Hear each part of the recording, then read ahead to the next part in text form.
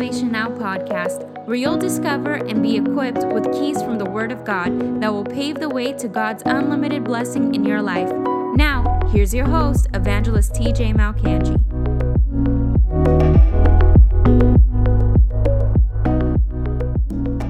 We're kind of piggybacking up on what we spoke on Tuesday, which was the authority of the believer, which I know I've already gotten in some messages. People have been set free from like bad misconceptions because, you know, if we're going to believe this Bible and what it says about God, and we're going to believe this Bible and what it says about the devil, then we have to also take it up and believe it about what it says about you and what it says about us in Christ.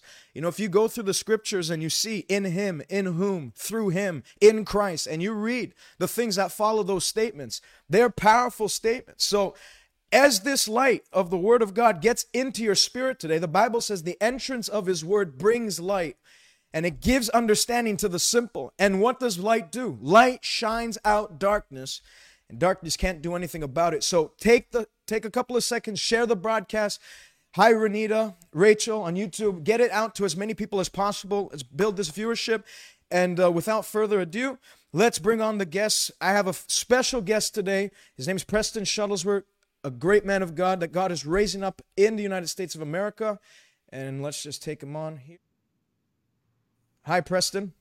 Hey, what's up, guys? Good to be with you today. Oh, I'm glad to have you on. I've been, following you for a couple of, I guess, maybe a year or so since you got on Instagram, and I've been watching your preaching clips and testimonies of you traveling and stuff, and they're just so powerful. I mean, how old are you? I'm 21 years old. 21 years old, and the guy preaches like he's John Osteen in his 70s. Like a very powerful preacher, and God is raising him up in America and around this world to be a voice for revival. And I just want to welcome you on the broadcast today. Yes, thank you for having me on, and I'm so happy to be here. Actually, this is my first year launching out in full-time ministry, evangelistically traveling since graduating Bible school last year, and God's been good. And even in this time where everyone is closing down ministries, God started my ministry this year. So if anything I've learned from now, I'll have nothing to ever doubt God about when he's told me and called me into the ministry, that no matter what's going on in the world, you can launch out and do what God's called you to do. And I know today we'll be talking about faith, and it's one of my favorite topics and subjects. And I believe God will minister to you today wherever you are. And I'm sure many of you are familiar with my family because of the connection with Pastor Jessica and Pastor Steve in Montreal. And I'm sure you're probably tired of all the Shuttlesworths popping up, but you got another one today. So I hope I hope you are used to Shuttlesworth preaching, and it's going to be a good day on the broadcast, and very excited to be with Evangelist TJ today. So we all love Shuttlesworth preaching, let me tell you. Well, let's get in it. I want to go through a couple of things in starting this, because we started out on Tuesday preaching on the believer's authority, and I think that one message that's needed in the body of Christ today is the acknowledgement of who we are in Christ, what God has made us. You know, the Bible says in 2 Corinthians 5:17, if any man is in Christ, he is a new creature. Yes. And I think what the devil tries to do the most and try and blind, even if he can't keep you from getting saved, this is the message he pretty much wants to keep people from getting access to.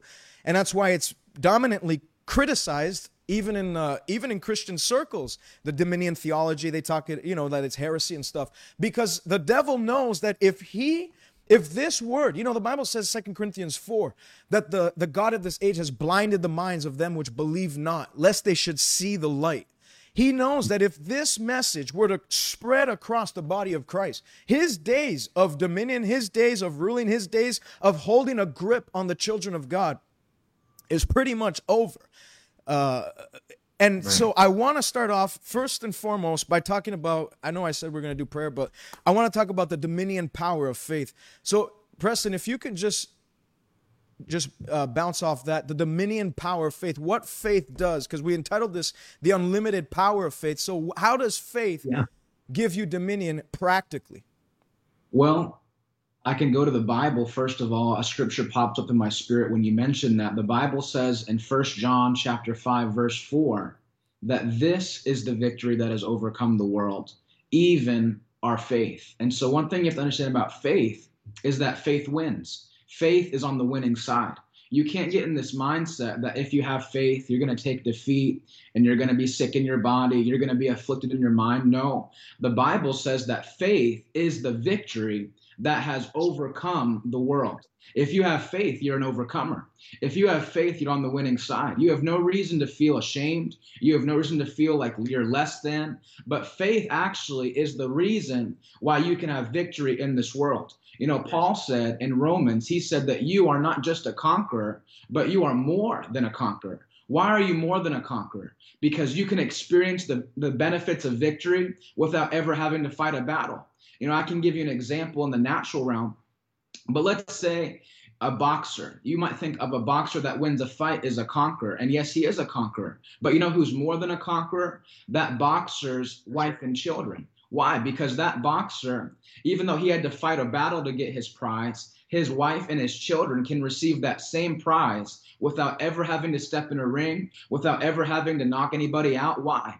Because the person they're connected to already won that victory for them. So when Paul said you're more than a conqueror, what he was saying was that because you've linked yourself to Christ and because Christ overcame sin, death, hell, and the grave when he gave his life on the cross and shed his blood, that because now you've confessed by faith and accepted that victory, now you are an overcomer in this life and in the life to come. You will never experience defeat if you walk by faith, because faith is the victory that has overcome the world. You know, many people have this perception that faith is like this meek thing where, you know, life's terrible and, you know, I never have enough and my family's always in turmoil, but I just have faith that one day it will change. That's not what faith is, because the Bible says now faith is the substance of things hoped for and the evidence of things not yet seen. Faith says I have it now. That's why faith is better than hope, because hope will believe and maybe one day it will happen, and that's great. But the Bible says something about hope. It says hope deferred makes the heart sick, because hope hopes and waits and waits and waits. But faith says, I have it right now. That's why when Jesus taught in Mark chapter 11, he said, when you pray in faith, believe that you have received it, and it shall be yours when you ask it. That's what faith is. Faith says, I'm a victor. Faith says, I'm a winner. Faith says, my body's healed right now. And faith contradicts the natural report of the world. And you might say, well, it's good to preach on faith, but it doesn't change my natural circumstance. Well, that's the thing about faith. Faith has nothing to do with natural circumstance. Faith acknowledges that there's problems, but it understands that that problem has already been defeated by the work of Christ Jesus and us confessing and believing that what Christ did, he did for you and I. So first of all, when it comes to the dominion power of faith, you're a winner. You're an overcomer. You're more than a conqueror. You're the head and not the tail. God has made you above and not beneath. You go from glory to glory, from victory to victory, and from strength to strength. Your life is not supposed to be this roller coaster where you have a good week and then a bad week, a good day, then a bad day. But the Bible says you have a promise to go to never-ending increase, that everything will always be multiplying. Things will always be going good for you, because why? You have a God in heaven that has given you victory through the blood of his son, Christ Jesus. You know, the Bible says in Proverbs, it says the light of the righteous should shine brighter and brighter until the fullness of day. You're not going backwards, because faith will never go backwards. You know, there's a story, I believe it's Lester Sumrall, but he built his driveway in his house so that it would never go backwards. He built it in a circle way so that when he'd pull in, he could go right back out and never have to reverse his car, because he said that faith never goes backwards. You will not go backwards one more day from this moment forward. You're listening to this broadcast today and you're saying, I don't know what I'm going to do. I don't know how I'm going to pay the bills this week. I don't know what I'm going to do about this disease in my body. Well, I want you to know that all it takes is a mustard seed sized faith to move mountains. And not only that, but because you're the victor, you become a speaker. Because if you never speak and confess your faith will never work. because Jesus taught in Mark chapter 11 that your faith is activated by your speaking. And so if you never speak and confess by the word what he did for you, it will never be active in your life, because God's promises in the Bible are established, but they are activated by your words. That's why the Bible says in Romans 10:17, it says faith comes by hearing, and hearing by the word of God. And there has to be a moment in your life where you look at what the world's doing, you look at what the news is saying, what everyone is doing in the world, and you have a resistance in your spirit that says, I not want to be like them, because God has made me distinctly different through the blood of Christ Jesus and the power of my faith and my confession of faith. And never allow, a lot of people this year have allowed what's gone on in the world, what the CDC is saying, what the WHO is saying, whatever report they get from the enemy, they allow that report to affect their spirit, and they have their confession stolen by fear and intimidation. But faith says, I'm not going to live by natural perception, but I'm going to live by what I know to be true by the word of God. That's why the Bible says in 2 Corinthians chapter 5, verse 7, that we walk by faith and not by sight. You see, the greatest enemy of faith is not just fear, but it's sight, because fear doesn't come in until you perceive a situation that looks like it's impossible to overcome. You think of David. When he saw Goliath as an opportunity to be king. But when Saul and the rest of the army saw Goliath and they saw the giant, they thought that was a reason to be afraid, and they hid. But that will not be your story in Jesus' name. Because today, by this broadcast, by the preaching of the word, faith is coming into your spirit, and it's coming alive, so you can be an overcomer in every area of life and have never-ending increase all the days of your life, in Jesus' mighty name, because that's what faith can do. Hallelujah. I mean, that's so powerful. And, I was thinking the other day that in Genesis, just to bounce back on what you're saying, in Genesis, when God said in Genesis 1:26, God created man in his own image and then said, now have dominion over the birds of the air, over the fish of the sea, and over every creeping thing that creeps on the earth, including serpents. And it was in Genesis 3 that when the serpent came in, Satan in disguise of a serpent came in and deceived Eve by his craftiness. Eve really, what ended up happening there is she dropped her recognition of dominion and authority. She dropped her awareness of the authority God gave her, because when you have authority, you're not played by things that are under you. When you have dominion, when you understand what dominion is, and she obviously...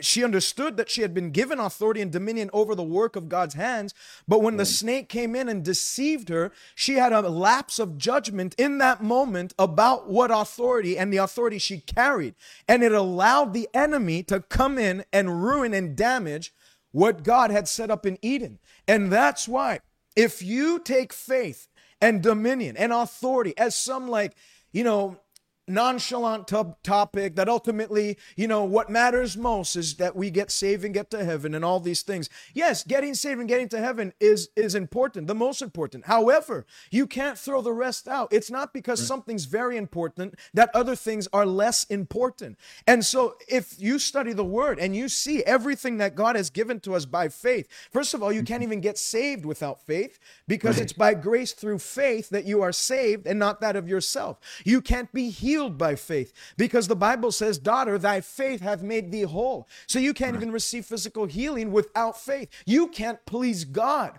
without having faith at work in your heart, because Hebrews 11:6 says, without faith, it's impossible to please God. You can't live in vitality and vibrancy without faith, because the Bible says the just shall live by faith. So the message of faith, though it's very harshly criticized in religious circles, that's that word of faith stuff. Oh, beware of those guys. They really preach name it, claim it, just some fairy tale wishy-washy stuff, and they try and belittle it because, and that's, nothing's changed. And I know you can agree, nothing's changed from the days of Caleb and Joshua when they said, when the land was before them and God said, you should go up and take possession of it.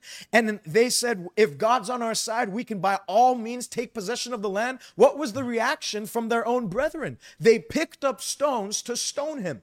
You look at Jesus's day. Jesus preached faith. Jesus preached the kingdom of God. What was the reaction of the religious Pharisaical crowd? It was to pick up stones to stone him. You look at David when he wanted to go out and kill Goliath. What was the reaction of his own brothers? Go back to your few sheep that you shepherd and keep out of our way. Every time you'll move out in faith, there's always going to be someone that's going to pick up a stone and try and bring you back because people hate when you move forward. I love how you talked about Lester Summerall's garage, how he had it in a way where he can never back up. It was just a constant loop. He was constantly moving forward. People hate. There are people that the devil will anoint to get around you and stick into your environment that'll try and suck you dry of faith. They'll try and belittle the faith of God in you. They'll try and criticize you, try and break you down, but you know what? Just as the devil will try and bring anointed people on his side to do that, then there's people like Evangelist Preston and myself and others that God will anoint to encourage, to build you up, to commit this word of God to you so that it can build you up in your most holy faith. And that's important. That's why you have to set yourself and guard your heart. Right. I don't know if you want to say anything. Yeah, I mean, really, when it comes to faith, the verse that sticks out to me is the Bible says, without faith, it's impossible to please God. And simply from that verse alone, that makes me want to be a person of faith. Why? Because I want to please God. I don't understand how people can say things like, well, you're just a hyper faith preacher. You're just a faith preacher. You're someone that believes all these kind of things. How can you be hyper faith? How can you be hyper faith if hyper means too much of and faith is the only thing that pleases God? So you're telling me that I have too much of the only thing that pleases God, that I have too much of the thing that without it, it's impossible to please God? If you're not a faith person, you're not a pleasing person to God. How are you going to please God without faith? You can't do it. No matter how many works you do, no matter how many charities you start, no matter how many hospitals you build in Africa, no matter how many clothes you give to South American children, no matter what you do, no matter what work of the flesh you do, you cannot please God if it's not done by faith. And that's what me and TJ are preaching today. That we are people that want to please God. We're not on the wrong side of God. We're on the right side of God. Because faith is what pleases God. Do you think, like how he mentioned, do you think God was displeased with David when he was like, you know what? I'm going to take off this giant's head today while everyone else was afraid. Did God rebuke David and say, David, well, you just don't have a revelation of grace yet, David. You have to understand that sometimes I'll put a giant in your way to teach you a lesson, because when that giant defeats you, you'll learn that you have to trust. No, God was pleased by David's decision to go out, even though everyone else discouraged him, even though everyone else tried to cast him to the side and force him to do something that he wasn't called to do. David said, I am going to do what God wants me to do because I want to please God rather than man.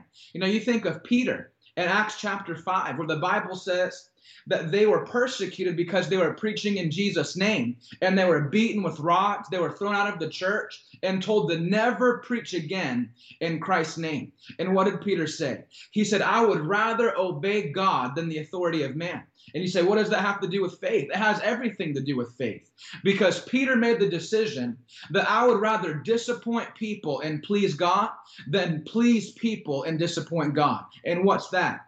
That's faith, because faith is what pleases him. If your decisions, what you do, how you live your life doesn't please God, chances are you're not living by faith.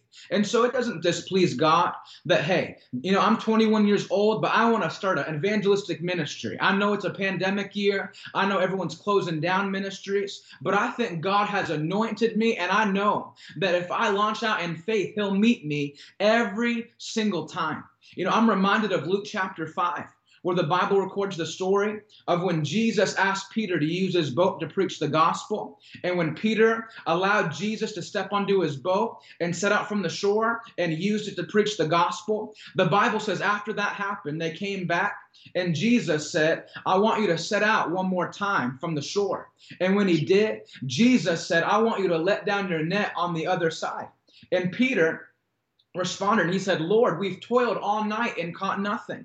Peter tried to do everything he could in his flesh. He was a fisherman by trade. He had a fishing business. But there was something that happened when Jesus gave him an instruction to let down his net on the other side. You see, a lot of people would take offense at what Jesus asked. Jesus, you're a carpenter's son. What do you know about fishing? What do you know about this line of work? I'm a professional fisherman. It's what I do every single day.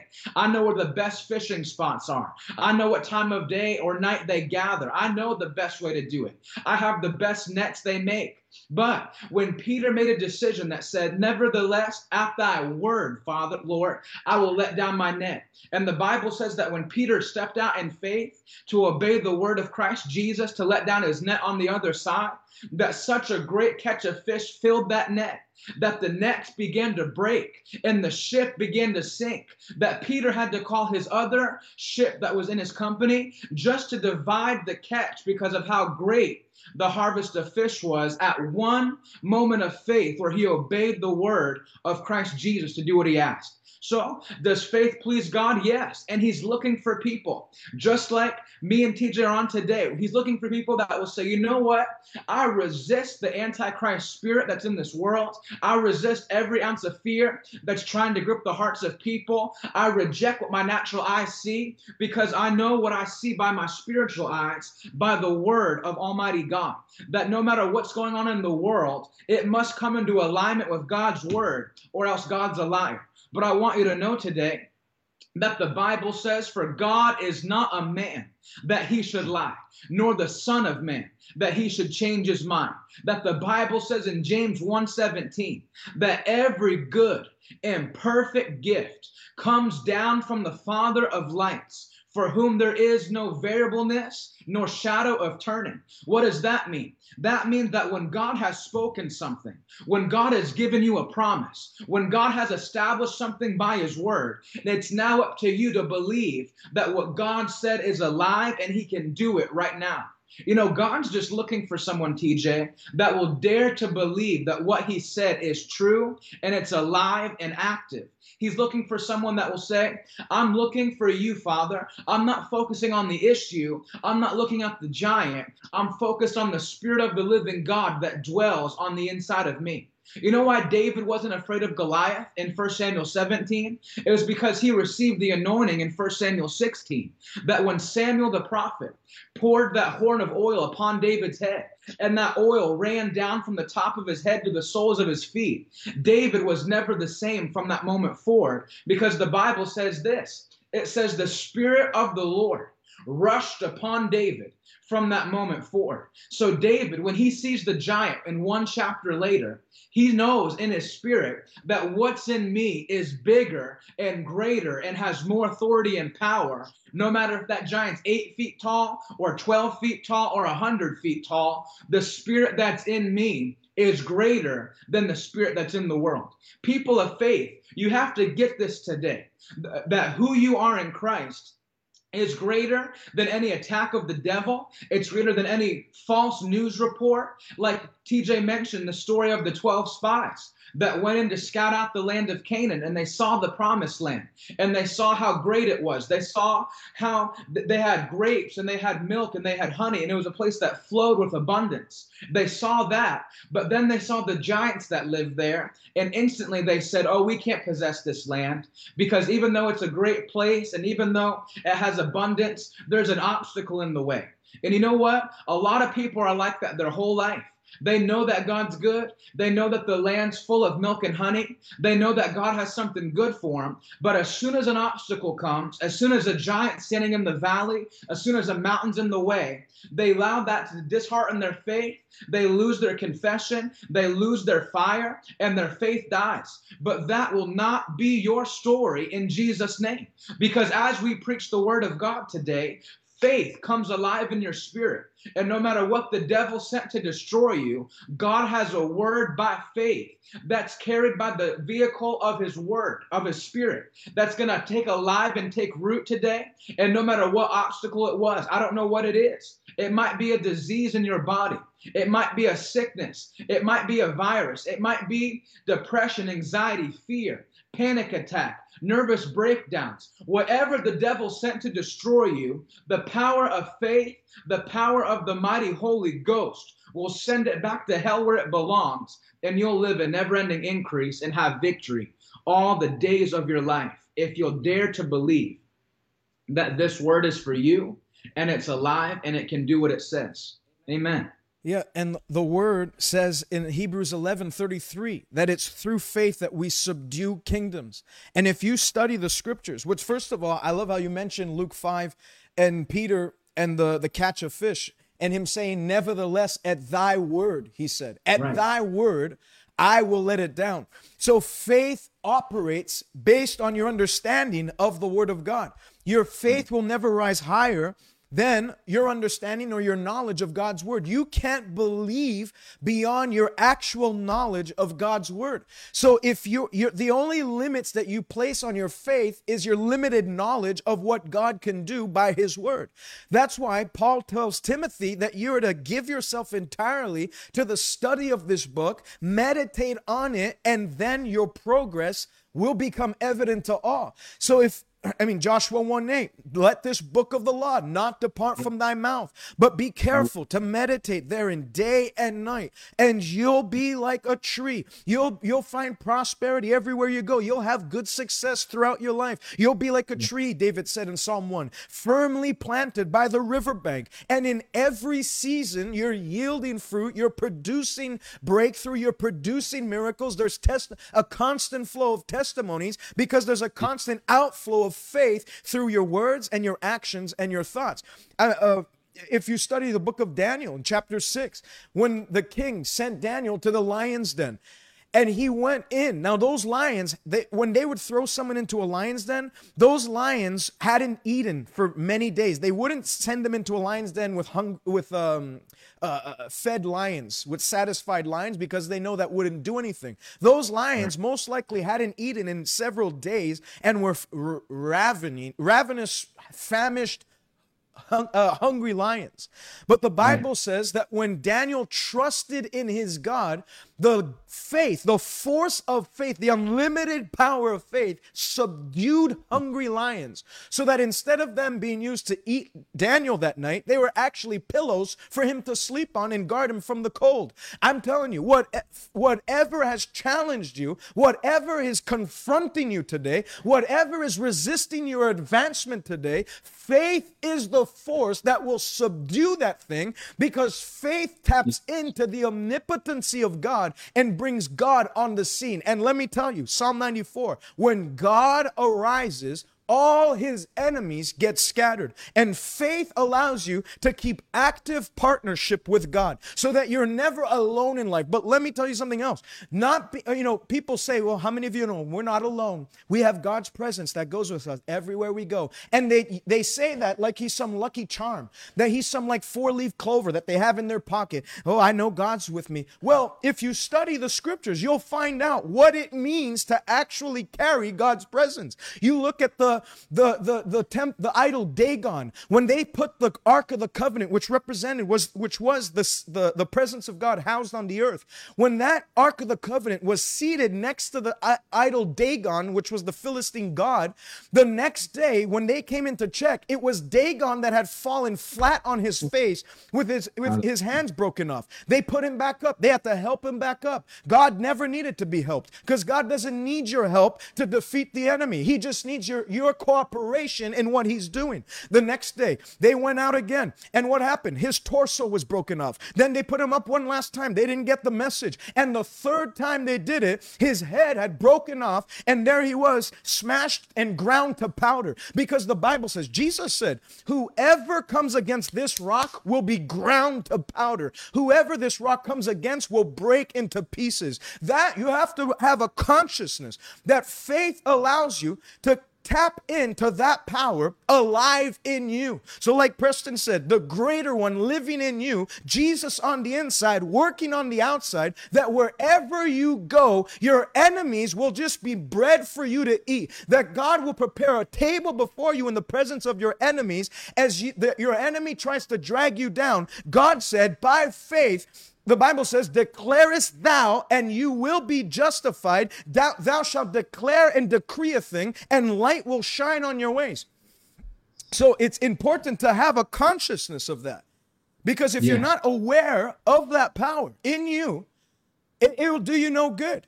You have to walk in the reality of the dominion power of God in you.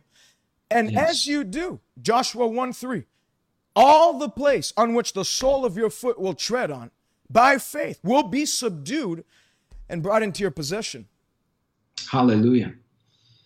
You know, it's interesting that Hebrews chapter 11, they call it the chapter or the hall of faith. Yeah. And it's interesting to me that the Bible recorded a chapter of the Bible specifically to mention people who honored God with their faith, and they were honored in the Bible.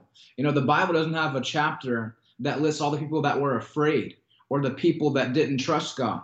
But you know what? Faith will make you famous. Faith will set you apart. Why? Because faith is rare. Very, very few people operate by the spirit of faith and have an understanding that no matter what's going on, God can get you through. Faith is what makes you distinguished among the earth. And God, the Bible says in 1 Corinthians, the Bible says the eyes of the Lord, they search to and fro, seeking for someone whose heart is fixed upon him. You know, the reason that David was chosen to be king over Saul was because after Saul rejected God's word from Samuel to kill everything of the Agites, the Bible says that God told Samuel, go to the house of Jesse, for among his sons I have reserved a king, for I have selected a man who is after my own heart. And the Bible says that when Jesse brought in all his sons, and Samuel went by one and said, that's not him, that's not him, that's not him. Even though they were taller, even though they looked very kingly, even though David wasn't even brought in for the selection process, the Bible says something very interesting in that chapter. It says that man looks on the outward appearance, but God looks at the heart. You see, God's just looking for hungry, thirsty people that have a heart that's fixed for him, that say, I want to live by faith because I want to please God. That even though they set me on the backside of that hill just to watch sheep, and I have to watch my brothers go and fight a battle I want to fight in, that I know that if I continue to maintain relationship with God, if I stay in his word, if I understand that no matter what's happening, God will make a way. And if there's no way to be made, the Bible says God's a creator, that even if there's nothing that you can see, God can create something that wasn't even there. You see, the devil can only manipulate what's already been created, but you serve a God who is the creator, that even if there's nothing around, even, you know, there's the difference between healing and a miracle, because healing would be, you know, let's say you have a heart issue where your heart doesn't beat correctly. A healing would be that heartbeat comes back to normal, and praise God. That's wonderful. That's a healing in your body.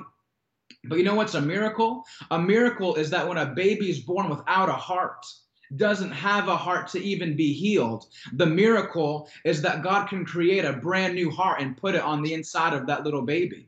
You see, there's a difference in the level of faith that you can have when you understand that God doesn't have to manipulate and change what already exists, but God can create something brand new just for you and just for me. That just like Joseph's father made him the coat of many colors because he was the son that he loved and he preferred him over his other sons, that God will create something that's just for you. And that if you believe it by faith, the reward that comes through your obedience to God's word will blow your mind. That the Bible says that no man has seen, no eye has seen, nor ear has heard the things that God has prepared for those that love him.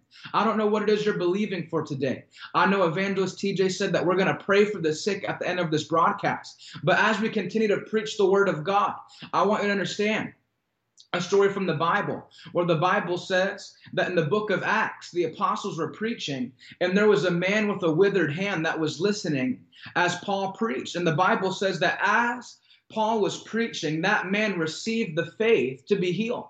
That Paul didn't even have to lay hands on him. He didn't have to have a 40-day counseling session with the man about, okay, and rehab him and go through a rehabilitation process and give him medications. But simply from hearing the word of God that was preached that day, the Bible said that man received the faith to be made whole, and he stretched out his hand and he was healed miraculously by the power of God.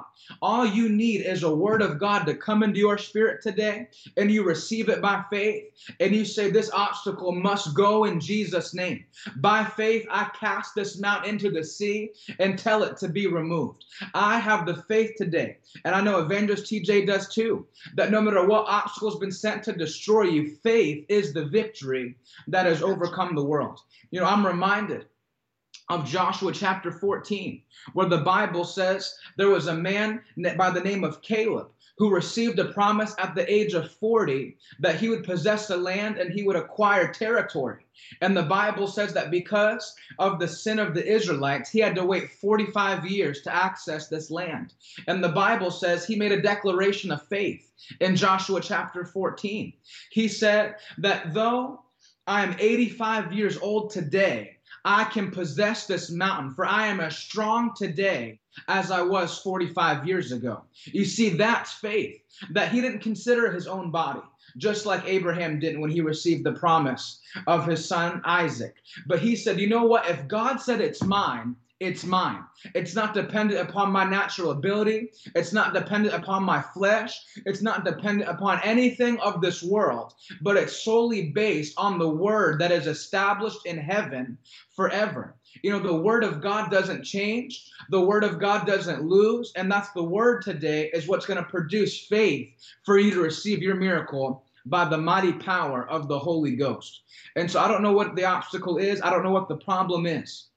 But you can receive your answer today as you make a decision in your mind that I will not see with my natural eye, but I will see things as faith sees things. You know, the Bible records a story in 2 Kings chapter 6. The Bible says that the prophet Elisha would get insight and vision of the enemy king, and he would see into the enemy camp. And the Bible says that he would get wisdom and insight about what the enemy king was going to do, his battle plans, where the armies were going to be, how many people were in the army. And the Bible says that because the Lord would give visions to Elisha the prophet of what the enemy was doing, that Israel would have victory after victory after victory.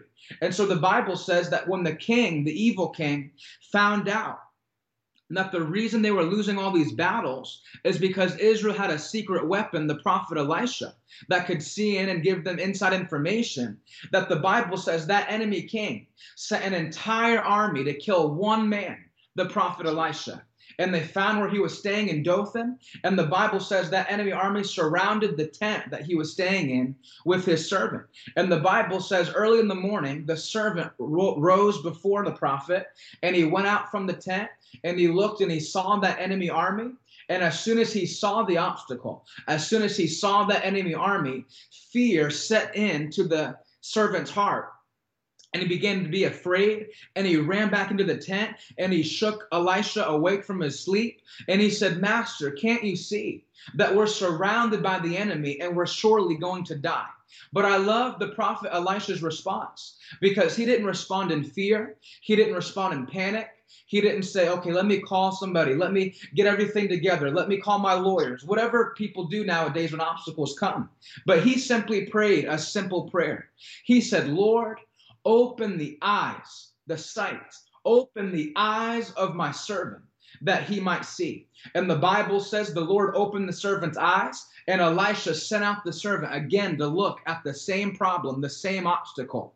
And when the servant went out from the tent and he saw what was before the enemy army, this time he didn't just see the enemy army, but the Bible says he saw a heavenly army, that there were hosts of angels, chariots of fire, that the Bible says there were more for them than there were against them. And he came back into the tent, and this time the fear had left, and he said, surely there are more for us than there are against us. What I want to show you today is that two people can look at the same situation, And one can see it by fear. One can see it by natural perception of what it looks like.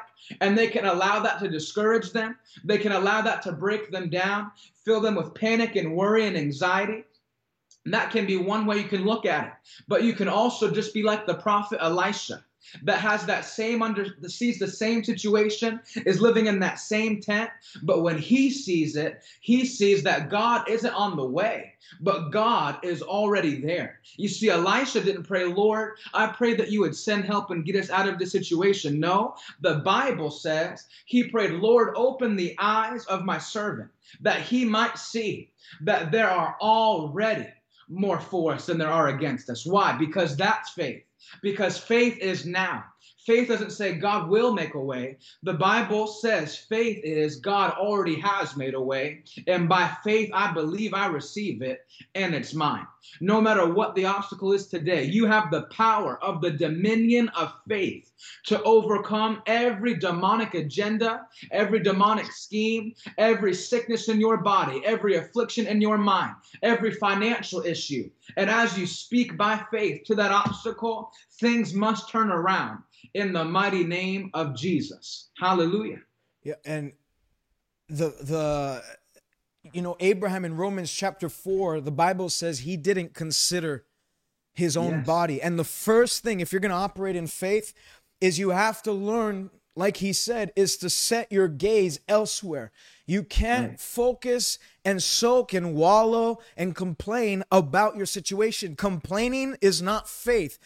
Prayer is not a complaint venting session to God about your situation, because if all you do is complain about it, the Bible says in 1 Corinthians 15 that they complained and they were destroyed by the destroyer. Complaining is literally the devil's voice of faith. It's like it's the devil's trophy in your life. When you complain, it glorifies hell. It exalts Satan's rule over what he's doing in your life, in your situation and circumstance. But faith is the total opposite of complaint, because faith is not ignoring life's problems. Faith, Elisha didn't tell him, hey, Father, I pray that you would open up his eyes to see, what I'm seeing. And then he opened up his eyes and he saw the angels behind him. And then all of a sudden the army in front of him was invisible. There was nothing really there. The whole time he was dreaming. Right. And they put him back into his bed. They put him in a straitjacket because they actually found out that he was developing schizophrenia. No, the Bible says there was a real army. There was a real problem. There was a real challenge. Challenges in life are inevitable, but defeat is not an option for a child of God, because through faith, the Bible says, without it, we can't please God, but with it, the Bible says God will reward those that carry it, and those that seek him diligently, God will reward them back openly. So it's not ignoring. Abraham understood his wife was barren. He understood he was 99 years old, pushing 100. But the Bible says he didn't consider it. He didn't focus on it. He didn't let it bombard his mind and his thoughts. Rather, Romans 12:2, he did not conform himself with the patterns of thought in this world, but he renewed his mind by the word of God. It's why it's important to study, to show yourself approved, because when you get into this book, you find out what God has done, and you find out what God has done, and that Jesus Christ is the same yesterday, today, and forevermore. That what God has done, he is doing, and what God is doing, he will continue to do, because Malachi 3:6, I am the Lord your God, and I change not. The Bible says, my covenant I will not break, nor will I alter the word which has proceeded out of my mouth. God is not a man that he should lie, nor is he a man that he should change his mind concerning you. And when you start to study the word, then something called violence comes into your spirit. Violence that's geared and guided towards the devil, because you realize this is mine. This thing says that healing belongs to me. This thing says healing is the children's bread. This book tells me that I'm not destined for poverty. This book tells me that I'm not destined to live living off the bottom of the barrel. This book doesn't say that in some seasons I'm going to have victory, in other seasons we're going to have seasons of the valley. This book talks about glory to glory. This book talks about strength to strength. Then it develops a holy violence in your spirit against the onslaught of the devil in your life. Like that woman with the issue of blood. She had enough. You have to have enough. Until you say enough is enough, you'll continue to live in the same way you've been living until you start to have something in your spirit where you stop settling for what the devil's offering and you start to have a holy violence rise up in your heart to reach and press on to the things of God, to lay hold unto that which Christ Jesus has laid hold for me. You're never going to break free. Whatever you don't resist has a right to remain. Whatever you don't confront will continue to conquer you. But I tell you, submit to God, resist the devil, and the Bible says when that happens, the devil will run from you as in terror. That man that was paralyzed and his four friends were kind enough to bring him to where Jesus' meeting was being conducted, the Bible says they got to where the house was and there was no room. Violence, what does violence do? When you have a violent faith, it doesn't just say, well, there's no room. Guess we'll come back next week. I heard he's going to be in town in 3 months, so I guess we'll come back. We'll come back then and have him lay hands on our brother, but I guess we won't be able to get it today. Hey, Mr. Paralytic, we're so sorry. We tried everything. No, you didn't try everything, because violence doesn't stop at anything. Violence does not give up. Violence, faith, fights the fight of faith until it lays hold onto that which Christ Jesus bled and died for us to hold on to. They cut a hole into the roof and let him down. And when he let him down, the Bible says Jesus saw their faith. And I'm telling you, from this broadcast, I see that same violent faith rising up in your heart to not settle, to not dispute with the devil, but to take authority by faith and use the keys of the kingdom that the Bible says has power to bind whatever you want bound and to loose whatever you want loosed. Hallelujah. Absolutely. And then in Matthew chapter 6, kind of transitioning into praying by faith, this will help your prayer life, because a lot of people, they have good doctrine on faith, but then when they get to praying, they undo their whole doctrine of faith with what they confess in prayer.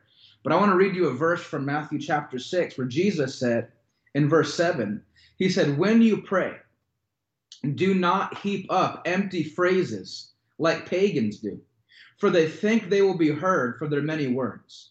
Do not be like them, for your Father knows what you need before you ask it."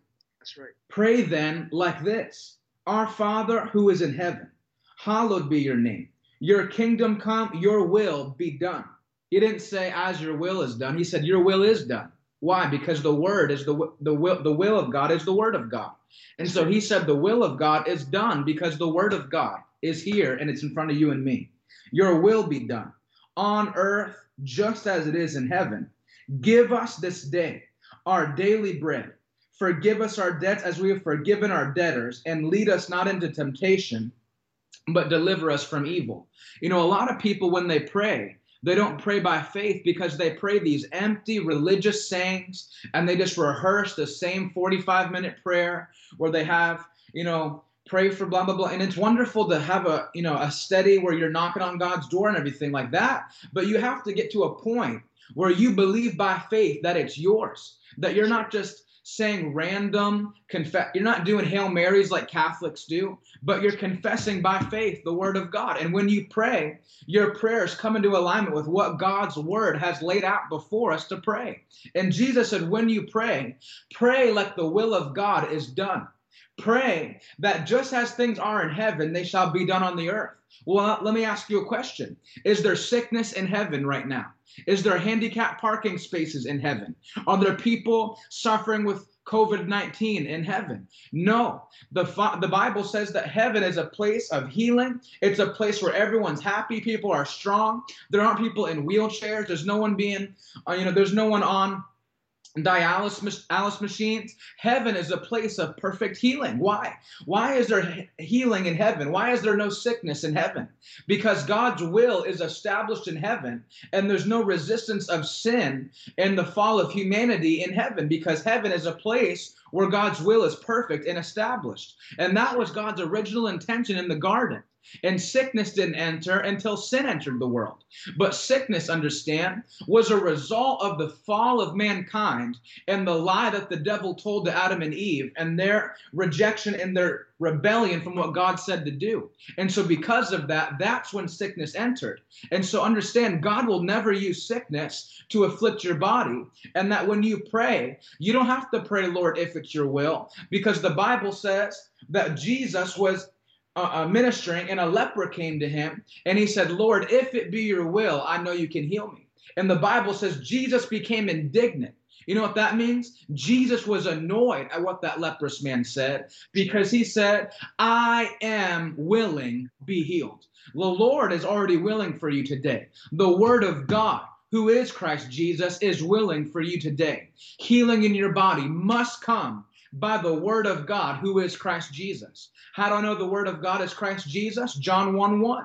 In the beginning was the Word, and the Word was with God, and the Word was God. The Bible says Christ was the Word made flesh that dwelt among us. And here's something encouraging, Hebrews 13:8, to accompany that revelation. Jesus Christ is the same yesterday, today, and forever. So if Jesus Christ is the Word, then I can also make the conclusion that the Word of God is the same. Yesterday, today, and forever. God's will forever be to see you healed, to see you set above and beyond, to see you blessed financially, to see you set free in your mind, to see you raised up to be a light in your generation. Because Jesus said in John 9:5, he said, while I am in the world, I am the light of the world. But understand, Jesus was beaten, crucified. He rose from the dead and ascended unto heaven. And the Bible says he is now seated at the right hand of the Father, making intercession for us. So understand, Jesus isn't in his flesh in a body walking the earth today. But now, because Acts chapter 2, when the Holy Ghost fell at Pentecost, he has filled us with the very same Spirit that raised him from the dead, that now me and you are the light of the world, that everywhere we go, we don't make things worse. We don't weigh people down. You know, a great pastor, John Osteen, who we've mentioned today, he said something awesome. He said, church in the Bible, it's not something intended to weigh you down and put a load on you, but it's something where you should come and go, and there should be a load taken off of you.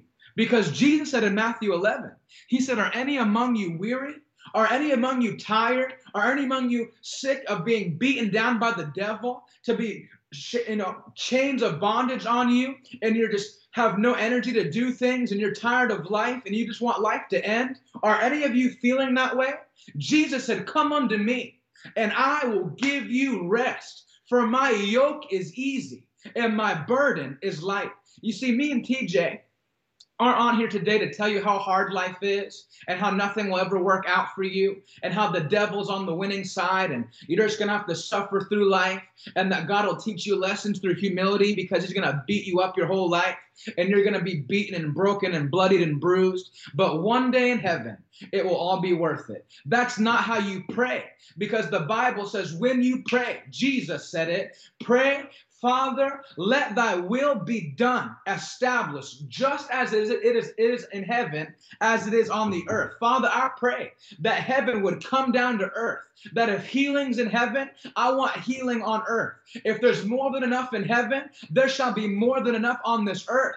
I am not bound to what I see. I'm not bound to the systems of this world. The Bible says in Psalm 105, verse 37, for he has brought you out of Egypt with silver and with gold, and there was not one feeble among the tribes of Israel.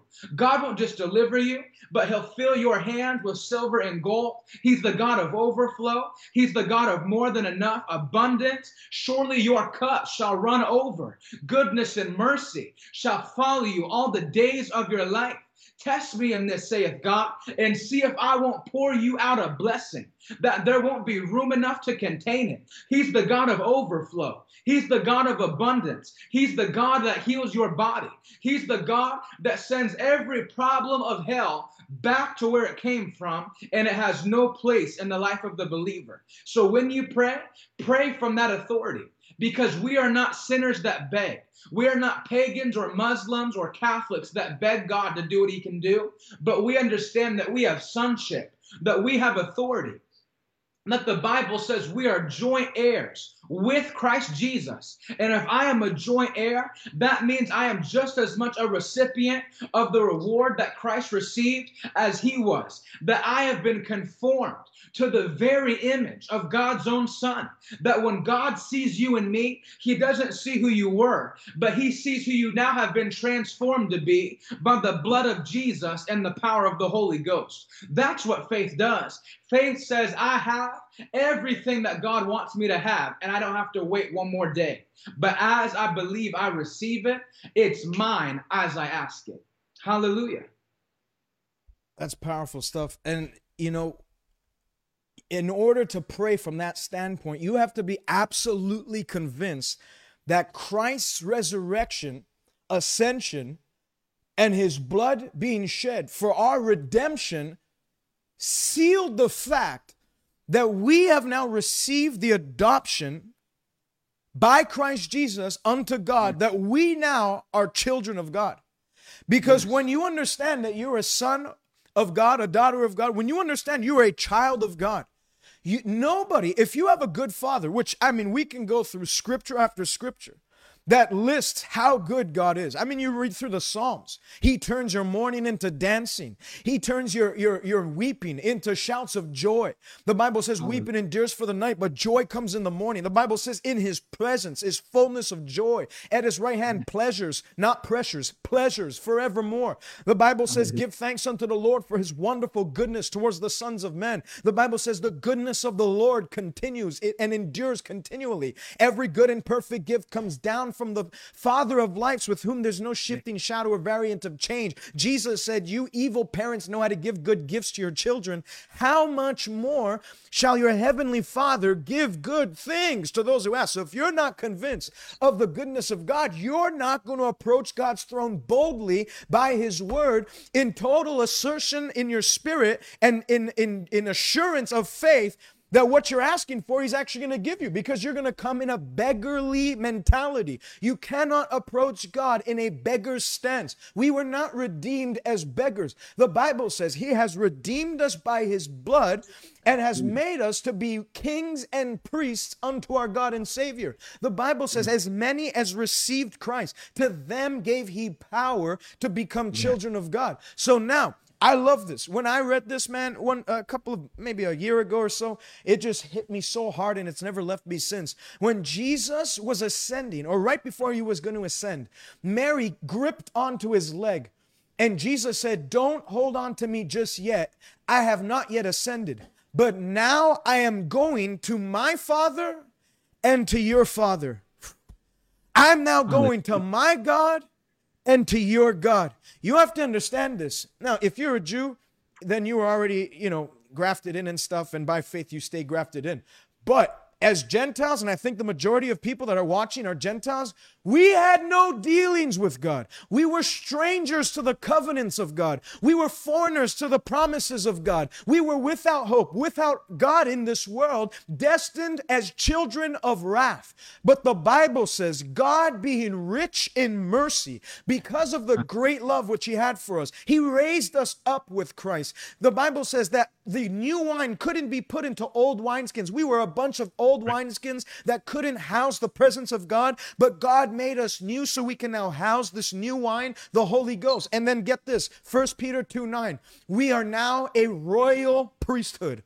We are now a chosen generation. We are now God's prized possession and have been called forth to proclaim the praises of him who called us out of darkness into light. And then get this, people leave this out, which I don't think we should. But the next verse says, who once were not the people of God, who once had no dealings with God. We had no ability to approach God's throne. Even the Jews, once a year, the high priest can come into the Holy of Holies, and not without going through this rigorous routine of cleansing and ceremonial cleansing. And if he came in and had not done something properly, he would drop dead. So they would tie a rope at his feet with a bell. So if the bell stopped ringing, they thought they knew he had died, because he didn't he wasn't satisfying the demands of God. Jesus was the ultimate high priest. That's why I can't get along with the Roman Catholic Church, because they're trying to substitute the place that only Christ can stand in. Christ entered in once and for all into the holy place, having obtained an eternal redemption. So now we can draw near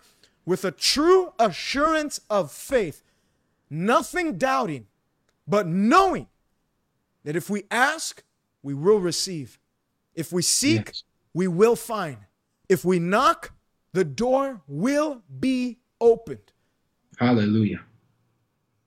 Hallelujah. Yeah, what you just read, actually, it's funny. I was going to read Matthew 7:7 just now, but you just quoted it. I'll read it again from the Bible. The Bible says, ask, and it will be given to you. You know, a lot of people, when it comes to praying, the reason they don't receive is because they don't ask for anything. The Bible says you have not because you ask not. A lot of people, when they pray from the standpoint that they're unworthy. They pray from the standpoint that they're not able to receive from God. That maybe something they did in their past, maybe because their dad wasn't a pastor. I don't know. Whatever it is, the devil tries to get in your mind to make you believe that you're not able to receive from him. It's a lie from the devil to keep you small, to keep you ineffective, to make you someone that can't receive. You know how you can receive? Ask by faith. A lot of people just need to make the simple request and step to ask God to do what he would say to do. You know, I don't have a son or a daughter. I know you do, TJ. But if your son came to you and asked you for food because he was starving, would you be like, wow, what a selfish kid? Why is he asking me that? Doesn't he realize that I have things to do? No, but because you're a father that loves your son, when he asks you for something that he needs, and that's something he really needs it. The Bible says that just like you will give him something to eat when he's hungry, God will go above and beyond even that. That the Bible says, if you being evil, if you being mere men, know how to give good gifts to your children, how much more will your heavenly Father give to them who what? Who ask.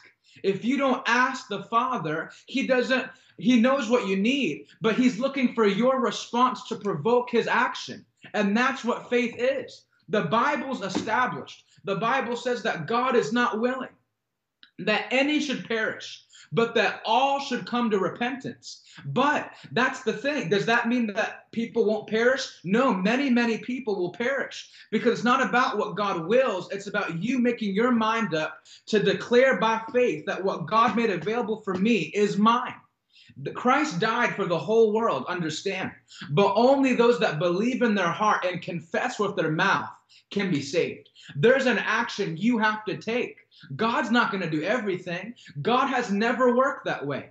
God has always worked through partnership with humanity. That's what he did with Abraham. That's what he did with Isaac and Jacob and David and Solomon. That he's looking for people that will, whatever they want, they put it to the side and they say, God, I want what you want. Father, what makes you angry, it will make me angry. Father, what you love, I will love. I will spend my life putting your word in my spirit, for I know that if you are your word, I want to know everything I can about you. But people have this mindset that going to church on a Sunday morning is all they have to do, and that everything's going to be perfect. No, a lot of times the reason people have trouble is because they just sit in a pew and they spectate and they watch people preach, and they just, they get their soul satisfied, they get their ears itched, but there's no change because that person never steps out to do anything for God. You have to ask. You have to give. You have to pour your life out, and then God will give you so much more that there won't be room enough to contain it. You can't outgive God. No matter how much you give today, God can outgive you in one moment.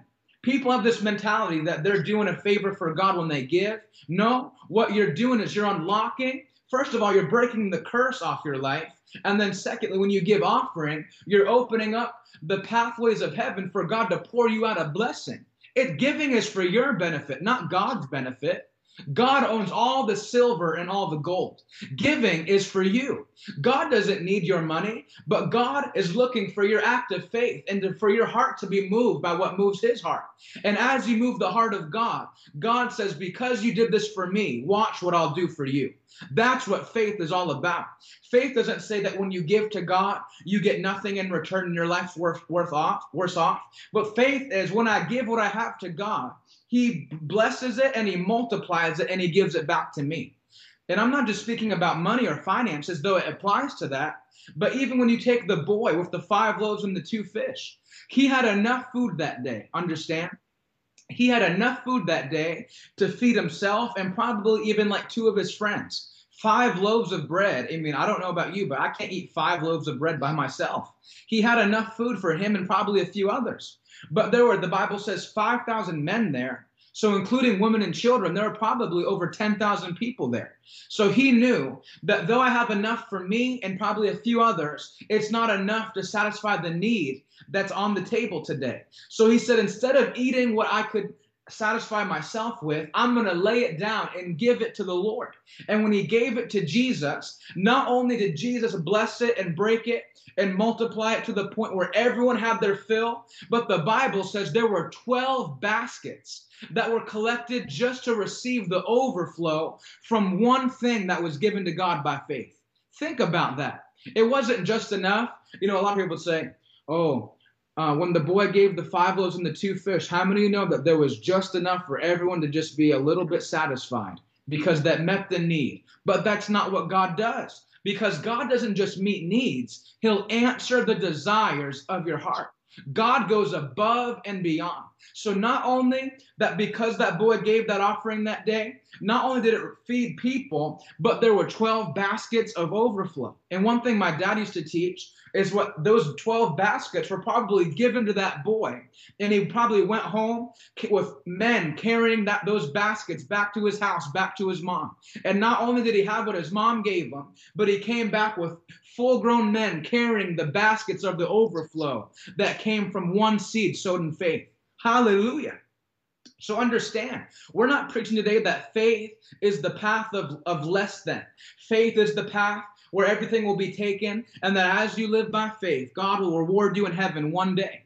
No. You know, there's a story that my Uncle Ted tells that I like. And he tells a story about when he was starting out preaching. He lived with his parents at the time. And so when he would drive to his meetings, he'd come back.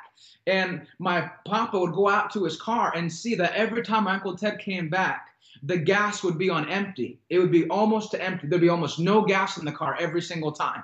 And so my papa was talking to my Uncle Ted. He said, Ted, why every time you come back from a meeting is your gas on empty? And my Uncle Ted replied, he said, well, I'm a faith preacher, Dad. And so I have to operate from that level where the gas tank is on empty because I'm a faith preacher. And he said, son, let me tell you something and never forget this. Faith operates better from F than it does from E. You see, faith doesn't operate from emptiness and just enough.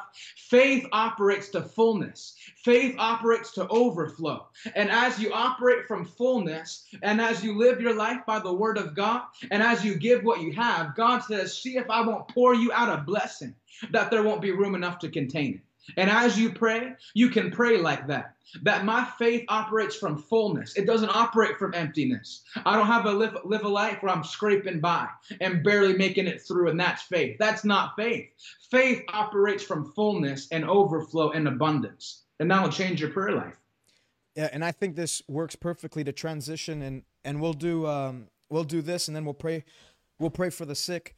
But I think it's perfect to transition into the power of our words, because I believe that if you pray, no matter how much faith you exercise when you pray, if you leave your prayer closet and begin to sow seeds from your mouth of unbelief, you're going to negate the effect of that prayer. So what you say in prayer and what you say outside of you praying are equally important, if not more important, to guard your mouth outside of prayer.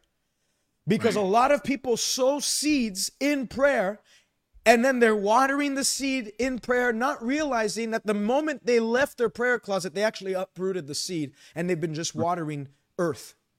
and there's nothing growing. And so they live frustrated lives because, I could understand why it's frustrating, because you keep asking God for something, but then when you get around a couple of people and you get into a different environment, see, it's easy to ask God big when you're in an anointed, faith-filled environment.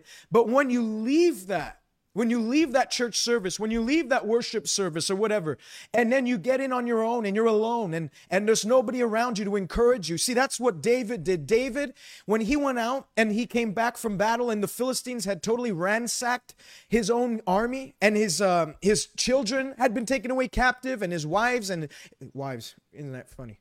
His wives and all the people's wives had been taken away captive.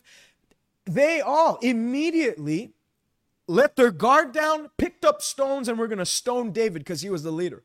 But David says something interesting in 1 Samuel 30. David strengthened himself in the Lord.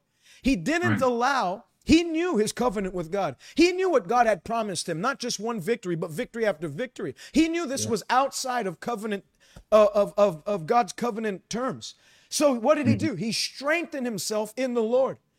Hallelujah. And he made sure that no evil proceeded out of his mouth. The first thing, when you pray for something and it goes from bad to worse, the enemy wants you to speak words of defeat, words that will ultimately lead to further negative consequences in what you're seeing done. That's why Jairus comes to Jesus. My daughter's at the point of death. Come and lay hands on her and she'll live.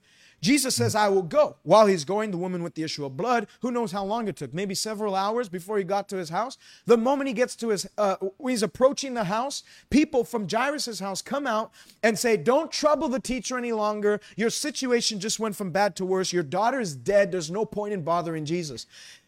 Jairus could have easily have just said, you know what? All this has never gotten me anywhere. This whole faith business doesn't work for me. You know, God, you get angry at God. You know, the Bible says a man's foolishness twists his way and then his heart frets against the Lord. He gets angry with God. Lord, I can't believe you let this happen. Man, Jesus, I asked you to come and heal her. You couldn't even keep her alive a couple of more hours. But what did Jesus do? The moment they said, don't trouble the teacher any longer, your daughter is dead, Jesus looked at Jairus and said, hey, be cautious. Don't fear now. Don't let your heart be afraid. Don't speak words of doubt now. You've called on me. I'm coming. I am the resurrection and the life. Don't undo what I'm about to do. Don't fear. Guard your heart above all things, for out of it will flow the issues of life. Jesus knew if he didn't say, don't fear, if he didn't guard Jairus' heart in that moment, Jairus would have been an open wreck. It's like Mary and Martha come to the tomb of Lazarus. Teacher, had you come here a couple of days earlier, he wouldn't have died. But even now, I know you'll raise him up in the resurrection. Jesus looked at him, and the Bible says he was grieved in spirit because they were weeping. They were weeping. Didn't you call for me? Why are you crying? Crying is not a sign of faith. It is not a symbol of faith. Crying, I think it's your cousin Jonathan says, is the devil's trophies. Tears are the devil's trophies. Stop crying about something you've already given and handed over to God. The Bible says, cast your cares upon the Lord. Don't cut the line after. Cut the line. After you cast it out, cut the line. Leave it in God's camp because he said, I care for you. So, Preston, how important are the words that you speak after you pray? Extremely important. You know, I give the analogy, it's like people build this beautiful ice sculpture with their prayers. In other words, they pray powerful, faith-filled prayers, and it's going good, and then they undo it at the end with, like, I call it a hammer that smashes this ice sculpture that they build, and it's this phrase, if it be your will. You know, it doesn't matter what you pray. If you pray and at the end you make this declaration, like God is some lottery ticket or some Vegas slot machine that you pull and there's a chance that he might hear your prayer and that God's sovereign and he heals who he wants to heal and he lets others die that he wants to die. If you have that belief, you'll never be able to provoke God by your faith. You know, one thing my dad says that I like a lot, he says that God is not moved by your need. God is moved by faith. Because if God was moved by need, there would be no needs. But obviously you can see in the world there are needs in the world. Then the reason there's needs in the world is because there aren't people of faith. If there were people of faith, all the needs would be erased. You know, God's not moved by God's not moved by begging. God's not moved by you, you know, being, and like you said, crying and just being so sad and, you know, God, if you will do it. That's not what moves God. What moves God is faith, and faith comes by the word. You have to remind God in prayer what he has spoken over your life. That if Psalm 103 verse 3 says that he has forgiven all my iniquities and he's healed all my diseases, then guess what? Diseases have no place in my body. God, if that's what your word declares, then if I'm sick in my body, something's not right. Father, I approach you on the basis of your word, and I believe that it's alive for me, and I believe it can do what you said you can do. That's the prayers that move God. You have to remind God of what he said, not because God forgot, but because God wants to see you confess with your own mouth and establish that covenant relationship where you believe he can do what he said he can do, and then that pleases him, and so he blesses you because of your obedience and your willingness to believe that what he said he can actually do. That's right. I think it's a good point to transition into praying for those that are sick online right now, because I know there's a lot of people, and some of you have written into me, and you're believing God for a physical healing. Well, let me bounce off what he said. Psalm 103, the Bible says there are benefits to being a born-again child of God. I think when Acts chapter 14 happened and Paul was at Lystra and there was a man that sat there crippled from his mother's womb who had never walked, impotent in his feet, and Paul was preaching the gospel. And the Bible says that that man had faith to be healed. Well, obviously, Paul's gospel included divine healing for the man not to have faith to be saved, not to have faith to have financial breakthrough. The Bible says he had faith to be healed. And so obviously the gospel and healing are not separate issues. They're healing. Divine healing is part and parcel in the gospel. If the Siamese twins of hell are sin and sickness, then the Siamese twins of heaven are salvation and healing, divine healing. The Bible says, brethren, 3 John verse 2, I would that you would prosper and be in good health, even as your soul prospers. I wish, John, the apostle, I wish, John, who leaned on Jesus's bosom, the one who was the disciple whom Jesus loved, the one who knew the heart of God, said, I wish that above all other things, you'd prosper and be in good health. People diminish that. They'll say there's better things to gain than healing and worse things to lose. You know, if that were the case, when Jesus came to blind Bartimaeus and said, blind Bartimaeus, what would you have me to do for you? And blind Bartimaeus said, Lord, that I might receive my sight. Did Jesus turn to him and say, hey, there's worse things to lose than your sight and better things to gain. Let me tell you about the gospel. No, he said, as your faith is, so let it be done unto you. And he reached for and touched his eyes. That man who had a withered hand in Mark 3, and Jesus was teaching in the synagogue, and the Pharisees were looking there, waiting for him to heal him so that they might have something to accuse him of. Jesus knew that, and he said, hey, sir, stand up straight in the aisle. Like a, 1970s evangelist. Why don't you stand up straight in the aisle, sir? Lift your hands, power of God's on you. And he did that, and then Jesus said, stretch forth thine hand. He didn't say, hey, listen here, I know you have a withered hand here, but understand, much worse is that withered spirit in you, and I'm gonna heal that spirit. If Isaiah 53, by his stripes you are healed, had reference to your spiritual healing, we didn't need spiritual healing. We were spiritually dead. When someone's dead, he doesn't need healed, he needs resurrection power. When Isaiah 53 said, by his stripes we are healed, it's talking about your physical healing, your bodily healing, your flesh and blood getting healed.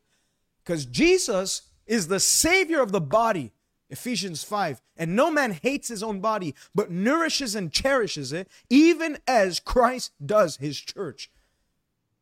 You're not He doesn't love your spirit and your soul, but your body's disposable. Your body is very precious. The Bible says you have been bought with a price. Therefore, glorify God in your spirit and your body, which belong to Christ. I don't know about you. If I own 5 cars, I wouldn't want one of the cars to be scratched up. Don't care, as long as I have the other 4. I want all 5 cars to be in pristine shape. Well, you belong to God. You're not your own anymore. And he's the proprietor of your body. And he takes good care of you. And he's going to take good care of you right now. And Preston, you add on whatever you need to add on, and then you go ahead and pray for the people. Yeah, I don't want to take too much time, but I just want to read one verse out of Exodus 15 and verse 26.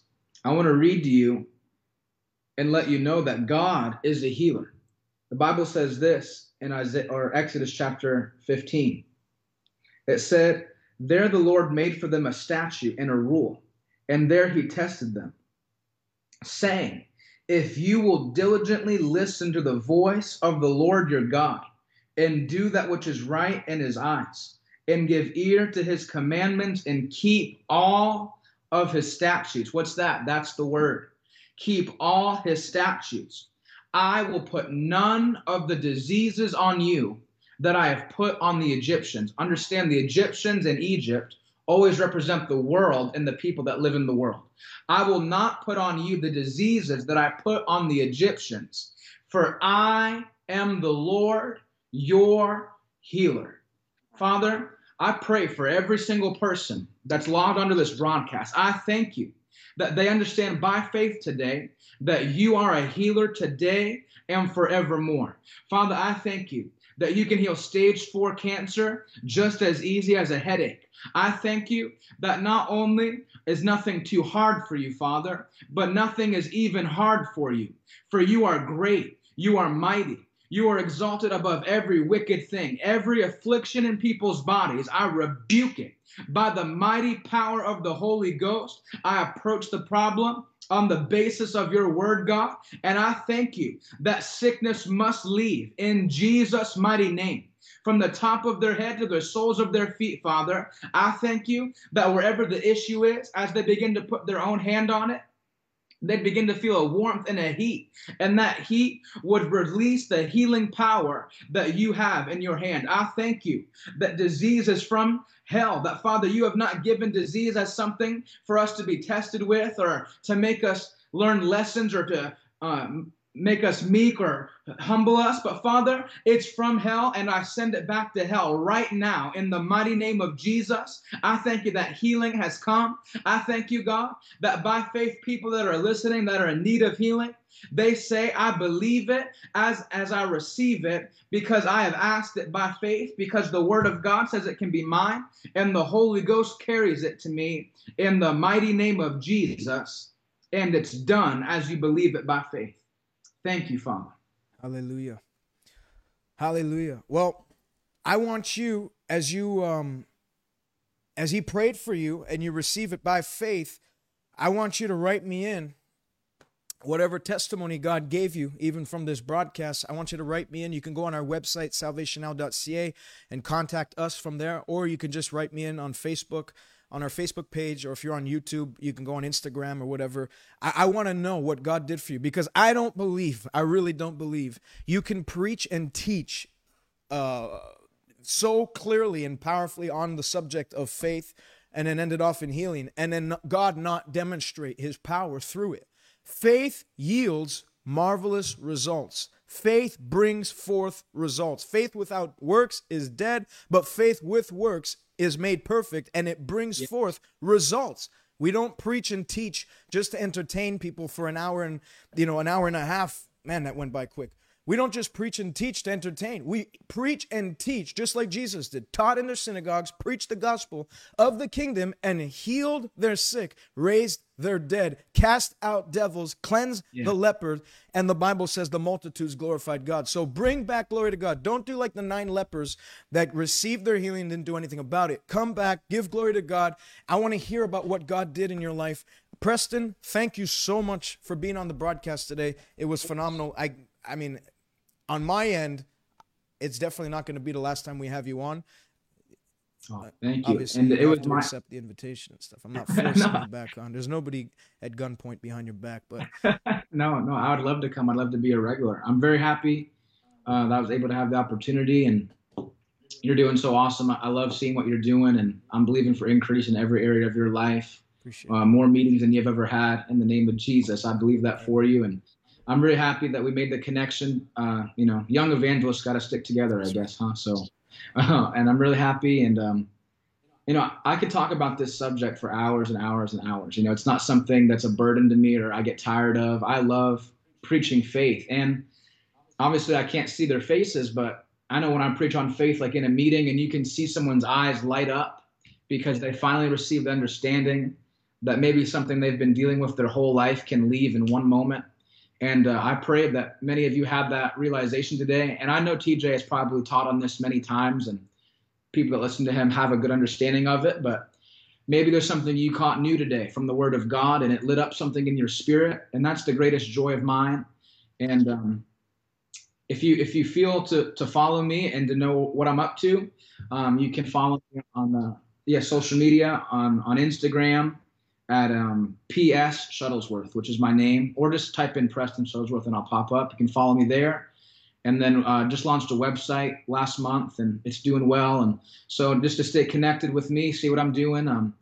We were just, or I always say we, it makes you sound more professional, but it was really just me. But I was just in Vermont, had a powerful Sunday morning meeting this week, around 200 people in the church itself, and the altar was packed with people. Probably 150 people entered the altar call, and we've been in Vermont, Texas, Oklahoma, Pennsylvania. We've been going around Maryland, Delaware. We've been going around preaching, and God's been good even in this season.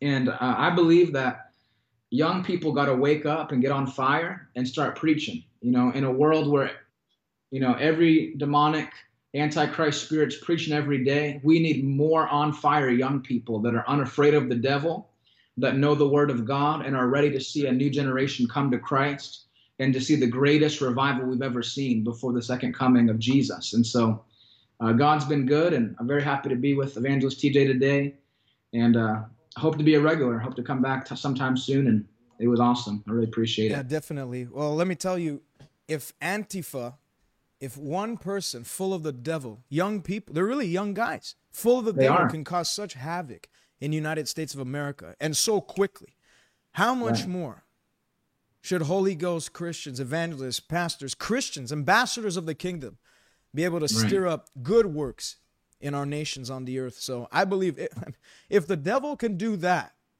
I mean, that's nothing compared to what the Holy Ghost in us. If 120 can flip the upper room and then go out and flip the whole world upside right, I believe that we're about to enter into the greatest days of the church on the earth. I really believe that.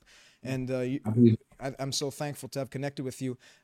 Follow him on Instagram at PS Shuttlesworth. I wrote it down in the comment section for everyone, and then you can go to his website, PrestonShuttlesworth.com. I wrote it down, and I would encourage you to partner with this ministry, with his ministry. He's a phenomenal man of God. Give, sow, whatever. We're going to be sowing from this broadcast today. We're going to be giving something towards his ministry and stuff. And God's raising him up, a powerful agent of change that God's raising up in the United States. So Preston, thank you so much for joining me. Definitely not going to be the last time. We'll probably bring you on very soon. So hope to see you back soon, man. I'll text you right after this. All right, perfect. Yeah, sounds good. Thank you so much. All right, God bless you, man. God bless you too. What a powerful broadcast with a great man of God. And I know that some of you, if not all, caught something in your spirit today that's going to greatly revolutionize the way that you live life from this moment onward. The Bible says faith has power to not only bring in promises, but to out of weakness they became strong, to strengthen you. Not just strengthen you in your mindset, but actual power to strengthen your body, strengthen your spirit, so that you don't just confess that you're more than a conqueror, but you can actually live on the earth as more than a conqueror through him who loved us. So if you're watching right now and you'd like to give, you can do so by going to salvationnow.ca/give. You can give we do PayPal and also Subsplash Giving. If you're in Canada, you can do a e-transfer to info@salvationnow.ca. I don't think in the US they do e-transfers. info@salvationnow.ca. I just put it on the comment section, and you can give. I want to thank everyone that gives today, whether you become a monthly partner or just a one-time gift. I want to thank you from the bottom of my heart. You remember the Bible says very clearly that whoever gives sparingly shall reap sparingly, but those who give bountifully, something that means something in their heart, that's a sacrificial gift towards God's kingdom. The Bible says that that man will not be forgotten, but they will also reap a bountiful harvest. Stay connected with us by visiting us on Twitter, Instagram, or Facebook by searching @TJ Malkanji, or visit us online, www.salvationnow.ca. God bless you, and until next time.